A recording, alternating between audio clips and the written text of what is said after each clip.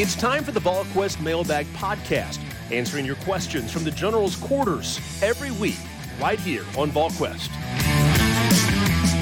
Good Thursday morning, everybody. Welcome to the VolQuest Mailbag Podcast. I'm Eric Kane with Matt Ray, Rob Lewis, and Brent Hubbs. Hope everybody had a good 4th of July holiday, and I appreciate you guys still sending in those questions for the Mailbag Podcast. It's presented each and every Tuesday and Thursday by Exterior Home Solutions. For a free estimate, you can give them a call today. That's at 865-524-5888, or visit them online at exteriorhomesolutions.com. We'll go ahead and get into it. We'll start with some recruiting. Athlon's got a couple here. Matt Ray, the latest on William Satterwhite, a couple days out. Yeah, this week, one that continues to go back and forth. It continued to hear a little bit more Tennessee buzz the last couple of days coming out of the weekend. I think for William Satterwhite, it was about working through the process and trying to find one thing wrong with the school. He told me that a couple of different times. Like, if I could find one thing, to separate one from the other, this would be over. And he had, was going back and forth on this since the spring. So he felt like setting a commitment date would allow him to really focus on it and work toward it. He's going to do his best to keep people guessing, but I think there's some reason to be optimistic on the Tennessee side right now, but Clemson's not gave up hope yet either. Latest on Tylen Singleton and Kai Bates. Let's start with Bates. Still lean Tennessee there right now. His family's going to be together some here over the next week. And they're going to sit down and work on some things. Still tend to think late July there, late July into early August before something's done one way or the other there. Tennessee's still hopeful to get Tylen Singleton into town at the end of the month. As of right now, that's the plan. I haven't heard anything different there. That's going to be an important visit. As we've mentioned a couple of times, though, if he still sees LSU, at some point during that open week, it certainly gives you, some reason to hesitate on Tylen Singleton. So we'll track that as well if he does make it in. All right, then we'll finish off Athlon with this question. Does it seem like everything's still in line from what you've been saying about July being a good month, or are things kind of shifting in terms of the month of July for recruiting? Yeah, no, I think July still got the potential to be a really good month for Tennessee. We'll see when some guys end up making a final decision and, what comes of those. But, I think overall, again, we've said it for a while, win your fair share. And I think as guys, most likely decide in the month of July, I think you'll see, several decide here. I think Tennessee's got a chance to do that. All right, this will be a good one for Brent and Rob here from GoVols 182. Favorite player to watch all time? Doesn't specify that it has to be Tennessee, but I would imagine it's probably a Tennessee Volunteer. Eric Berry jumps up to me, Hubbard, real quick. If we're talking about football. Yeah, I mean, for recently, if you're talking about recent guys, I mean, as a young kid, I certainly enjoyed watching Tony Robinson. Tony Robinson, number 10. As heading into graduating high school, heading into college, I mean, Heath Schuler was different than we had seen in any kind of deal. Just a different type of player at the quarterback position because he was so big and so physical. I've said this and will always say this. To me, Leonard Little is one of the greatest to ever that I've watched play come off the edge because Derek Barnett did this a little bit, but Leonard could he could wreck a series. I mean, he could force a punt on his own just with what he did, and he had a stretch there in his career where he was unbelievable. I've had the pleasure of covering a lot of guys. And some of them are going to be in the Hall of Fame ultimately, if they're not already there. And it's been a good run covering a whole lot of really good football players and some good basketball players as well. And, Todd Helton in baseball was as dominant of a player as we've seen. So I've been blessed to cover a whole lot of guys who would be considered potential favorite of all time. Yeah, Hubbard covered some of these guys because he had a reporter's notebook in his lunchbox.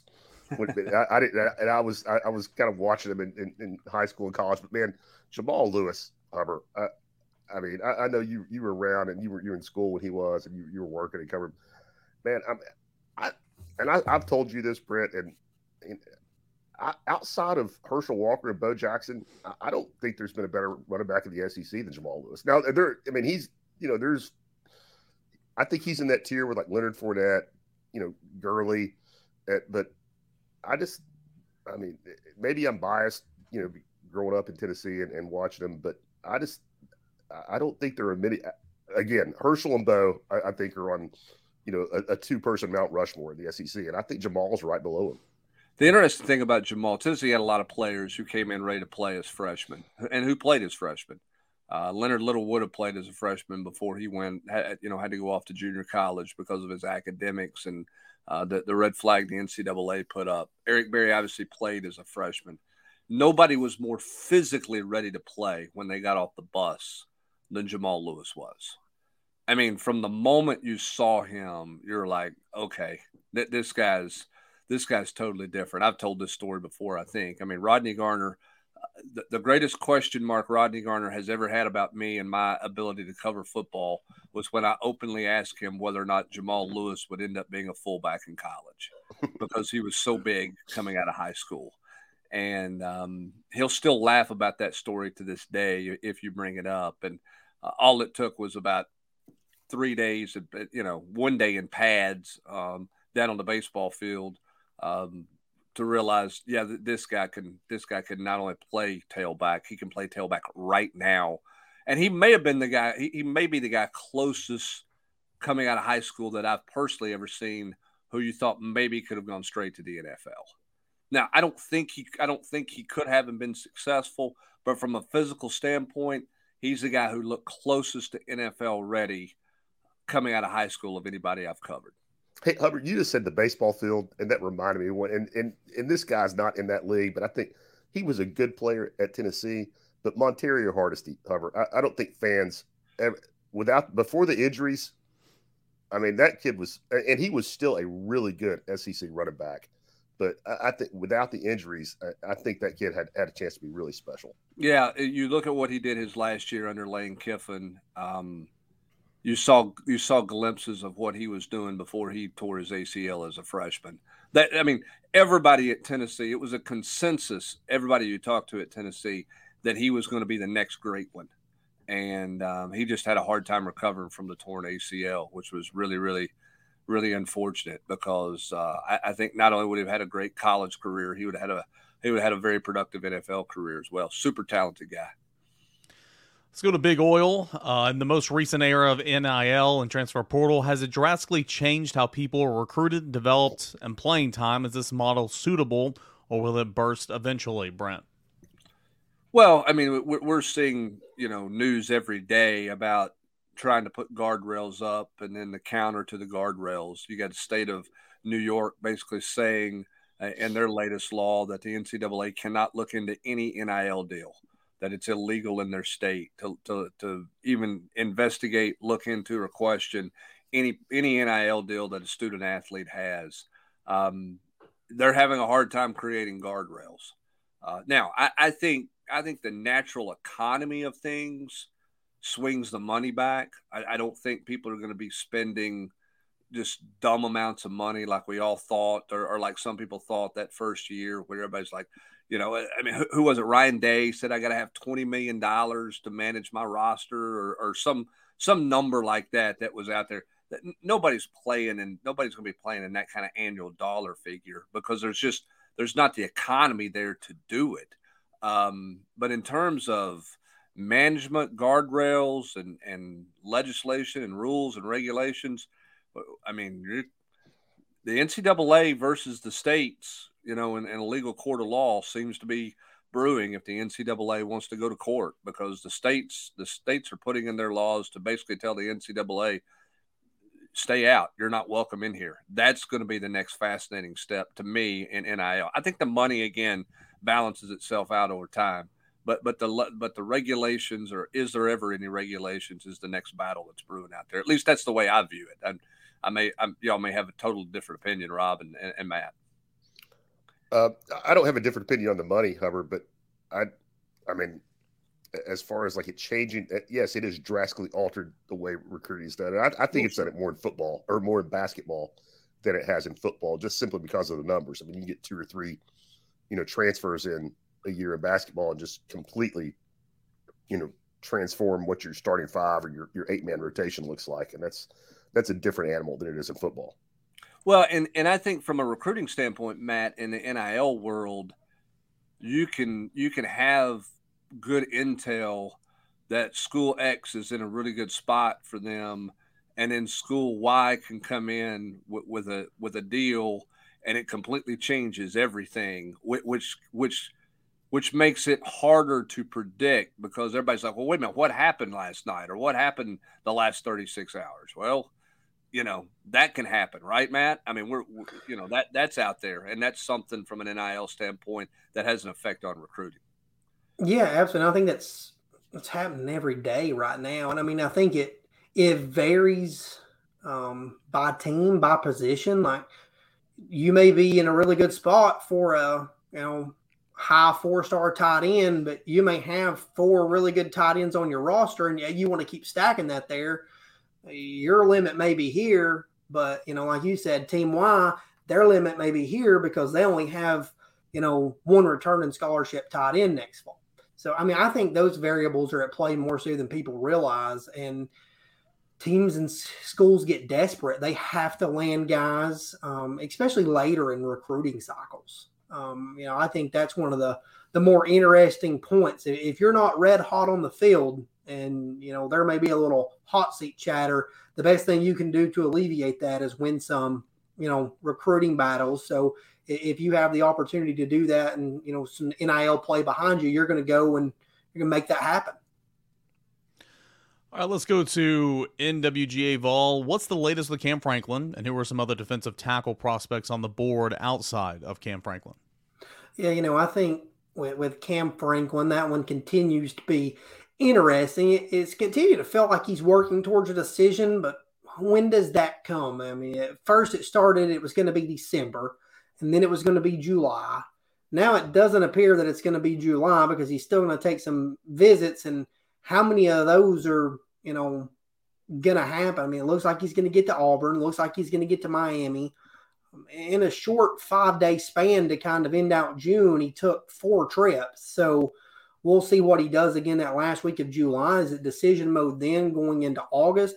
I don't think a lot has changed for Cam Franklin. I think he's filling out all of his contenders. And he planned to take that Auburn visit in September and then decide after that, the last time that we saw him. But now he can get that out of the way earlier. So we'll see what happens there. Obviously, Tennessee will try to get him back to campus at the end of July if they can. Others are going to try to get him there. Ole Miss isn't going to go away. So, Cam Franklin's recruitment is, one you just buckle up and, see where things go for a little bit. There's still a little ways to go there. What was the next part?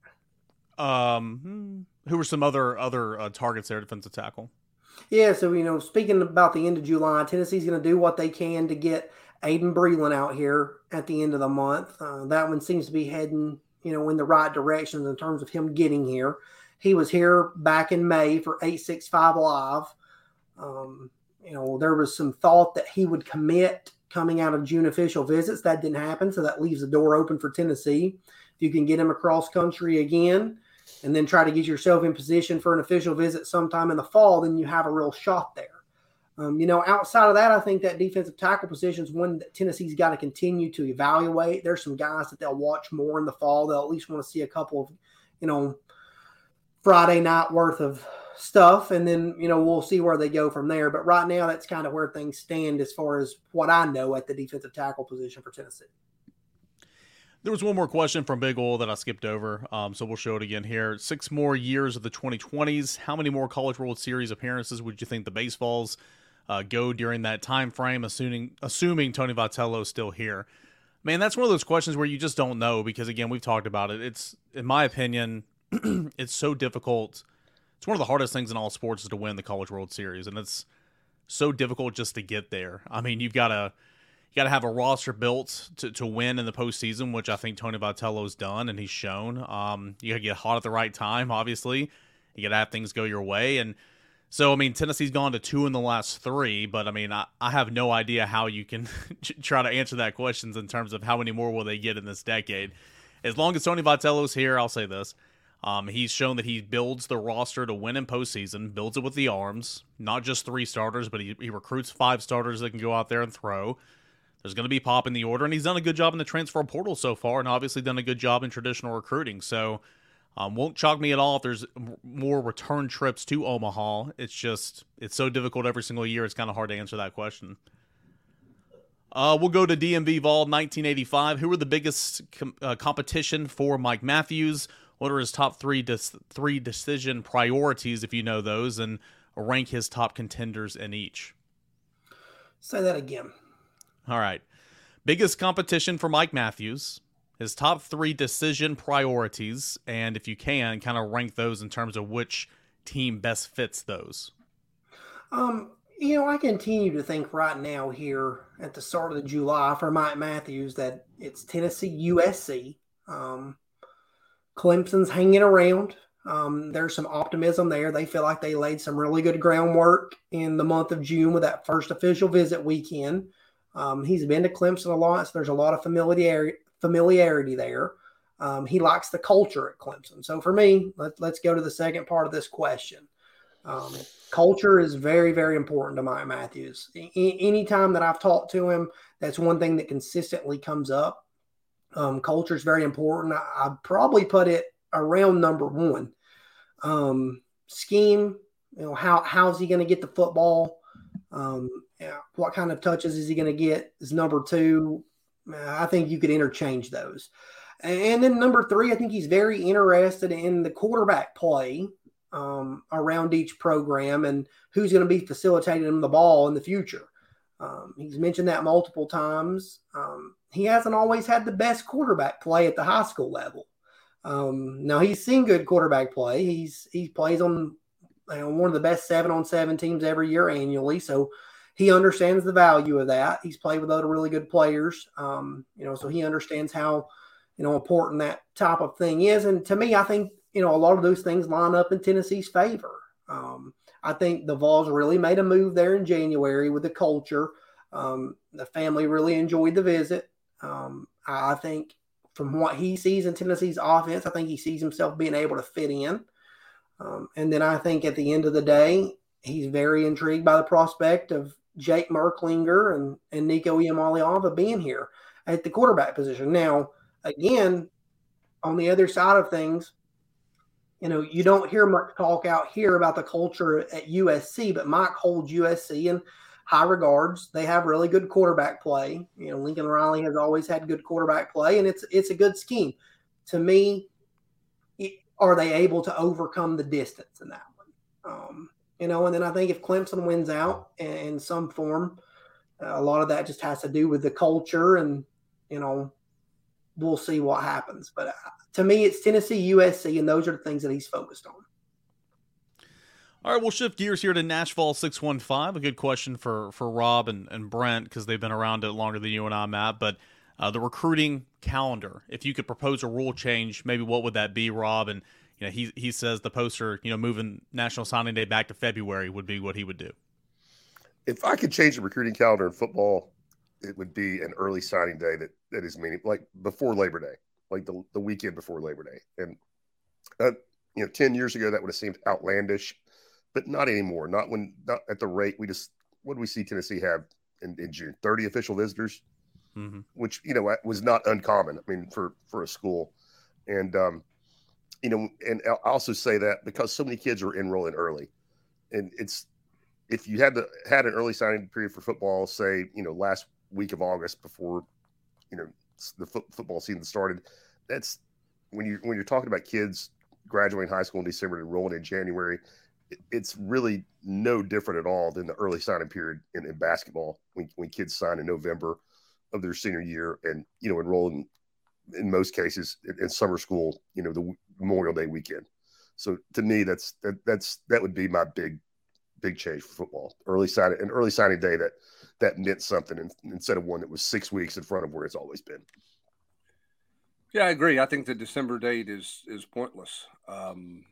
If you're going to continue to have all of these official visits in May and June, and kids are going to be making all these decisions in July, if if you're trying to fix the calendar for coaches and all of those types of things, then eliminate spring and summertime official visits and go back to the old calendar way, which I don't think is going to happen in large part because of the midterm enrollees.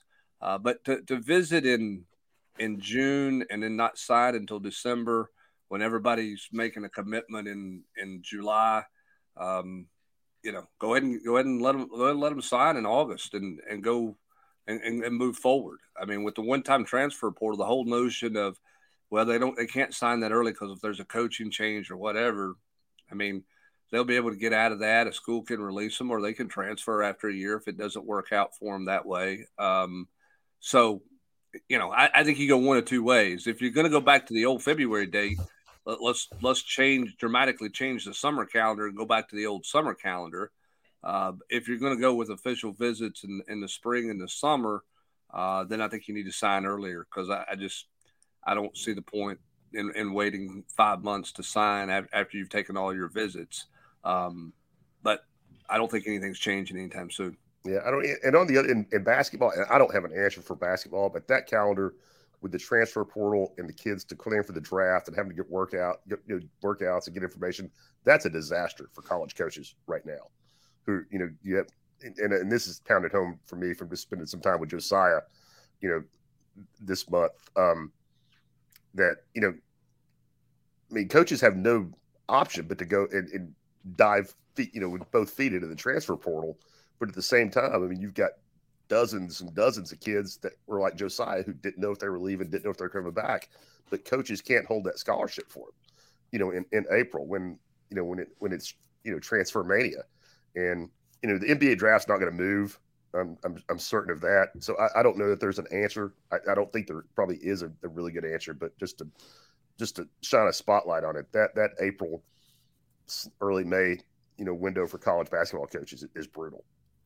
Rob, and I know we got to get to the next question here. Do you think that to help alleviate that, is there any chance the NBA and college basketball would get to a point where they went back to the old school way where you could not pull yourself out of the draft once you declared? That if you declared in April at the end of the basketball season, you were in the draft, because then at least no kid's trying to come back on you. Do you think they would ever do that, or do you think they'll always leave that open where a guy can declare and still pull himself out? I think they'll always leave it open. The NBA will, and it'll be up to the NCAA, to change it. The NBA, in my opinion, doesn't care. Yeah. It's not. They just look at it as not my problem. Yeah, agreed. Makes sense. Now we got plenty more questions to get into, but first, let's get a word from our proud sponsors, Exterior Home Solutions. Your roof, it's the most important protection against nature for your home or your business. That's why I trust the experts at Exterior Home Solutions. All right, we got plenty more to get into. Let's go ahead and go to Nashville 615. Another question from him. Top 3 most important recruits in the 2024 class, Matt. Are they currently committed, still out there, or a little mixture of both? I think that's a good question. I think Jake Merklinger is very important. Obviously, anytime you can get a quarterback of his caliber with what you already had before, you can't overlook that. I think that's very important that he's in the class and got in when he did. He's been a big-time peer recruiter. Right now, Jonathan Eccles, I think, is as important as any recruit in the class. The fact that he shut his recruitment down, and Tennessee's got a really good athlete at the tight end position with, those traits that they covet. I think offensive tackle, that guy's still out there. You're going after Bennett Warren. You're going to swing at Brandon Baker, but Tennessee has to have something there. That position is probably as important as any in this class, I would say right now. So, that one seems to definitely still be out there. Gage Ginther can play some tackle on a pinch. Max Anderson could play some tackle on a pinch, but right now you're still swinging at your tackle body. And then, on the defensive side of the ball, you need a disruptor that can slot into the middle of that defensive line. And I think that's still out there as well. So for me, that would be the most important right now. All right, let's go to Z-Vols. A couple questions here. Brent, I'm going to let you take the first one. Do you think the Baseballs program is on its way to being financially self-sufficient or possibly even profitable? No, I don't think so. When you factor in scholarship costs, travel costs, so much travel in those sports. Coaching, coaching salaries versus what you make at the gate. No, I don't see them being profitable. Hypothetically, if Billy Amick, Ryan Galaney, and Zane Denton are all on the roster next year, where does everybody move to? Is Burke a DH? Is Moore in left field? Denton left field? Can Amick or Moore play shortstop? Yeah, it's a big old hypothetical. That would be pretty much every single thing falling Tennessee's way, and it can happen. Don't get me wrong. We'll see, but that's a good problem to have if you're Tony Vitello and Josh Elander and that coaching staff. Amick has options. Can play the corner infield. I think he can play a little middle infield if needed. Galaney the same way. He's corner infield. He can play outfield as well. Denton, we'll see. He's a third baseman. Can he play second base? I don't know. We'll I'm sure that he could possibly get some look there in the fall if he were to return. Moore can play outfield. Moore's playing outfield right now for Team USA a little bit. Burke can definitely DH, and all these guys can DH. So if all those pieces were to fall in, they would find a way to make it work. But that is a great problem to have because it means you pretty much did everything you needed to get done in the offseason, and you've got good bats anywhere you want to put them. So a good problem to have for sure. Let's go to Ryan, 46 Orange. What's going on with Andre Carrick? Did he expect to walk into a starting spot? Is he working as hard as Ollie Lane this summer? What do we see happening at left guard? Brent? Well, I think Andre's learning the system. I don't think he walked in expecting to be handed the starting job. I think he felt like his opportunity to play here was on him. He felt like the opportunity was better here than it was at Texas, which is why he chose to leave.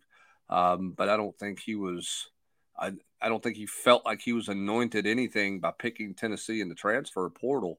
In terms of working hard, name me the last guy who hasn't worked hard in the summer. I'm not over there every day, but I don't think any of those guys are taking the summer off. So should be a good competition. I think you throw Addison Nichols into that conversation as well at the guard spot, and I think the left guard's position is certainly up for grabs.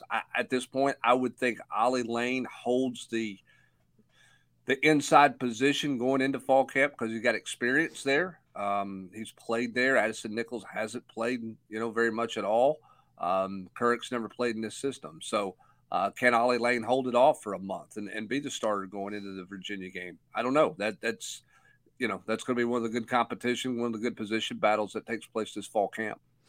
Kind of have three pegs here, right? If you want to look at it this way, Ollie Lane's a guard. He's played in this offense. He's played a lot. You got Addison Nichols, who is a guard, who's practicing this offense at guard, and he's practiced a lot, but he hadn't played. And then you have Andre Carrick, who is just brand new to this offense, right? He's a guard, but it's brand new. So I'm with you. That's probably one of my favorite storylines this fall camp is that left guard spot. Let's go to Nashville 94. Rob, what are realistic expectations for this football team this upcoming year? I think 10 games is super realistic. And, if you pull an upset at home over Georgia or, if Alabama's quarterback play is spotty and you can go to Tuscaloosa and score some points, you could pull an upset there. But I think 10 games is super realistic. And, if you fall short of that, it would be a huge disappointment. You could certainly stub your toe somewhere. It's not like Tennessee's dominant, but I would – if I'm a fan, and I think 10 games is a very realistic, very attainable goal, and would be a great season. All right, let's go around the room for this first one. HS Vol, does Caleb Herring get over 4 sacks? Matt. What number was James Pierce at last year? James Pierce probably like 2.5, but it was Caleb Herring both got 2, didn't they? I think that's the number that I see. That's kind of the role I think that's the role I kind of see Caleb Herring in this year. Some situational football. I'm going to go under. But Matt, at the same, he could play the whole second half against Austin Peay and get absolutely 2 sacks. Yeah, absolutely. That's what could skew it. Yep. Yeah, I would go under as I well, but I think that, obviously you'll see Joshua Joseph played a ton of snaps last year as a true freshman, but, the sacks weren't up there, but he was getting a whole lot of playing time. So I think it's just kind of depending on what it is. Second part of the question, if the Vols land Bennett Warren and William Satterwhite, what grade would you put the offensive line class? Good question. A solid B. To a B plus, I guess. I'm just not good at grading those things out. It's a really good class, I think. If you have, you're better at percentages, right? Yeah. Well, I was really wanting earlier after you kind of listed everything out there that could happen. I wanted you to list the percentage in terms of roster number of who was going to be the opening day roster there, but.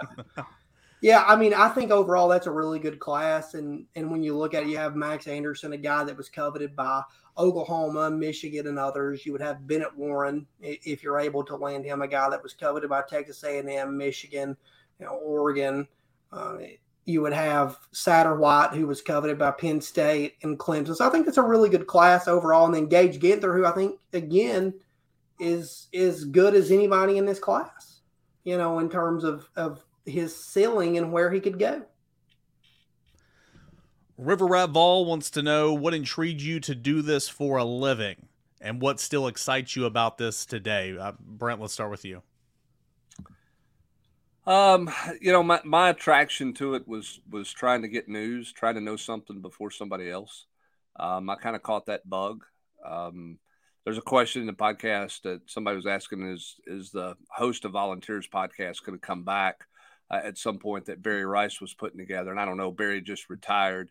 I'm not going to spend 20 minutes telling Barry Rice stories, but interestingly, I interviewed with Barry Rice to be a film guy because when I went to college, I wanted to be a video guy. And I decided not to take the job. He offered me the job. I decided not to take it. It paid minimum wage, and you had to go film football practice every day, set up in the tower and be one of those film guys. And I thought it was just preposterous that you would want to go to football practice every day and watch football practice every day and shoot practice video every day. Made no sense to me. Then I take an internship in radio and I get a full-time job covering football practice every day. But I got bit by the bug to try to know something before somebody else knew it. And that's kind of what got me started. What about you, Rob?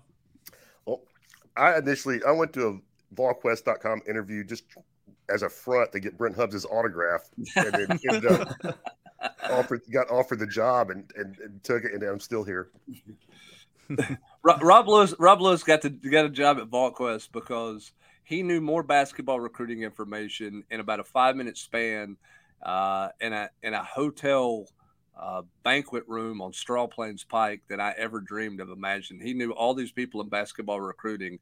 And it was like, hire this guy. Because I didn't know the first thing about basketball recruiting. I had covered football recruiting extensively, but I didn't know the summer camp scene and basketball as well. And Rob had a bunch of ties to the Gibbons camp in North Carolina, which was a big-time camp back in the day, and all of those types of things. And that was a huge factor because I knew he would be a nice addition to handle some basketball stuff that I had no clue about.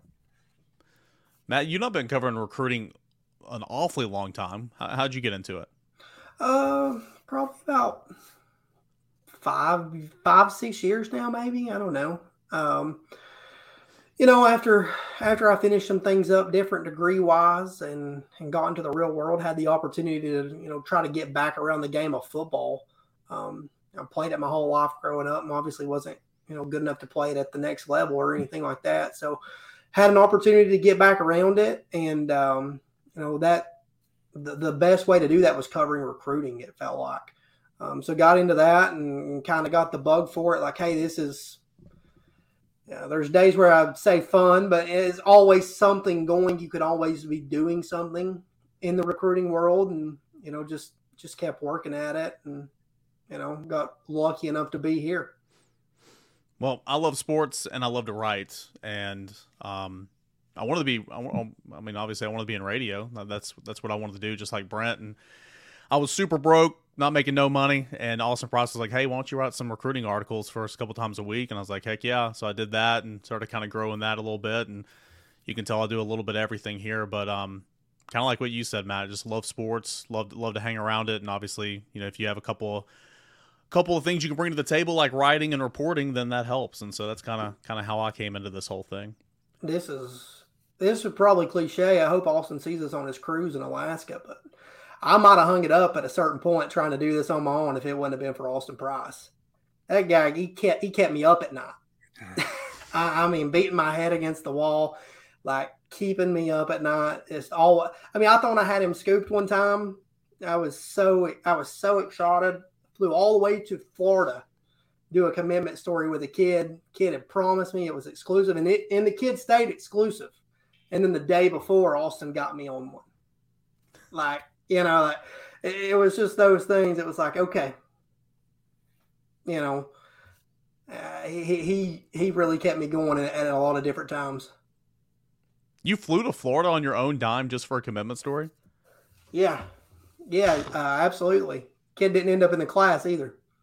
Well, of course, that's how it always works. But good for you. He committed, afterwards he talked to everybody, which was fine. You do it ever how you want. But he promised me, he's like, if you're coming, which I was in Florida for something different as well. I mean, okay. I saw him as well, but he was the driving factor. But I was able to go around and make a little bit more of a trip out of it. But Austin got Elijah Herring the day before me, and I didn't get him. Well, I can almost guarantee you Austin's not going to watch this on his cruise, so your secret's probably safe here. No, I'll clip it and send it to him. We'll do a couple more here. Let's go to wrong-handed. Y'all seem to have mentioned that Boo is a really strong peer recruiter and has that influence. With that in mind, who were some of the best peer recruiters that you can remember while covering Tennessee? Brent? Well, it starts for me with Peyton Manning, because nobody even knew what peer recruiting was. It didn't feel like it until Peyton came aboard, and Peyton went to work after he committed and called Marcus Nash and a bunch of those receivers and recruited those guys to come play in the class with him. So he was a big peer recruiter. Rob, that group of, and I don't remember who was the lead dog, but you had Chris Walker, Chris Donald, Ben Martin. Those were different years. Were they all different years? Well, not all of it, but I just know from being in San Antonio for the U.S. Army game, which used to be such a huge deal. Ben Martin was, I think, 1 year removed from Chris Donald. They were different years, but there was one of those classes there that Eric Berry was involved in, and a bunch of them committed in privately in September, and they kind of all recruited each other and was a big part of that. I don't remember exactly who was in it, but those guys had a big influence with each other because they'd been around each other a lot. Peer recruiting's different now to me though, because God, I mean, Matt, all these guys take 100 trips, I mean, it's one of those deals where, hey, I saw you at Clemson last week. Hey, I'll see you at Alabama next week. I saw you with the 7-on-7 tournament. And, that's the thing. Everybody knows everybody from the 7-on-7 tournaments. Like, it's a different world now with peer recruiting and, social media as well. You're active on there, but you just do what you can do. All right, let's finish off with this one. This is from Volunteer to 87. He said this might be an incorrect observation, but it feels like defensive tackles for the last couple of cycles have been NIL-driven recruitments. Maybe as much as some other positions, but obviously not as much as quarterbacks. Is that an uninformed rumor, or do you think there's some legs to that, and the thought of the defensive tackle position really values their skill set at the next level? What do you think about defensive tackle and name, image, and likeness in terms of recruiting today, Matt? I think anything with name, image, and line, I think we've touched on this before, but I think it's, similar. And again, it depends. There's exceptions to this rule, and there's exceptions to this in the NFL too. But I think the guys you see getting paid in the NFL are, the guys you see getting paid in college football. And if you're a havoc-wreaking defensive tackle, your payday's coming at some point. Just as simple as just the same as if you're an edge that can bend and you're going to get, 10, 12, 15 sacks a year, you're going to get paid. The quarterback position is going to get paid, and that's just how it is. That's kind of where I'm at on it. I don't think every recruitment's driven that way, but I think for the big time guys, they're going to have their opportunity to make some money via name, image, and likeness at some point. And I think this is the challenge for college athletes or high school athletes, and early in their career college athletes to understand that there is going to ultimately end up being a pecking order, right? Yep. Much like the NFL, that the guys who can get to the quarterback, Rob Lewis, are going to make the most money on defense. The guys who can protect the quarterback on offense are going to make the most money of anybody on the offensive line. Those edge guys, the tackles are going to make more money than the guards. The quarterback's going to make the most money. I think that's a threshold that will have to get crossed as this thing continues to go. I think it's a hard threshold for a 17-year-old to understand. That I'm as good as I'm getting recruited by the same schools as this guy. How come I don't have the same opportunities that this guy has? Well, it's the position that you play. And that's just something that is going to have to become entrenched, for those young guys to understand that I think is going to be a challenge. Yeah, I mean, obviously, we'll never see the breakdown, and nobody will from any of the collectives. But I bet you, as this thing settles down and everybody gets a feel for what the market is, I bet that those collective payrolls will look a lot like NFL, salary spreads. Just like you were talking about, Hubbard. Quarterbacks, receivers, edge guys, cornerbacks, and defensive tackles. I think are pretty high up there. Yeah, and Matt talked about this earlier in this podcast. He's exactly right. There will always be some exceptions out there, much the same way some NFL team overpays in free agency because they are void at a position. They need a veteran to come in and play right then, whether it's center, whether it's linebacker or safety, whatever, and they will pay more than other teams will pay in free agency. You're going to see that particularly in the transfer portal with some kids who are going to get paid a lot because school X that they go to is in dire need of a starter. They need a plug-and-play guy, and because of that, they may be willing to do more NIL.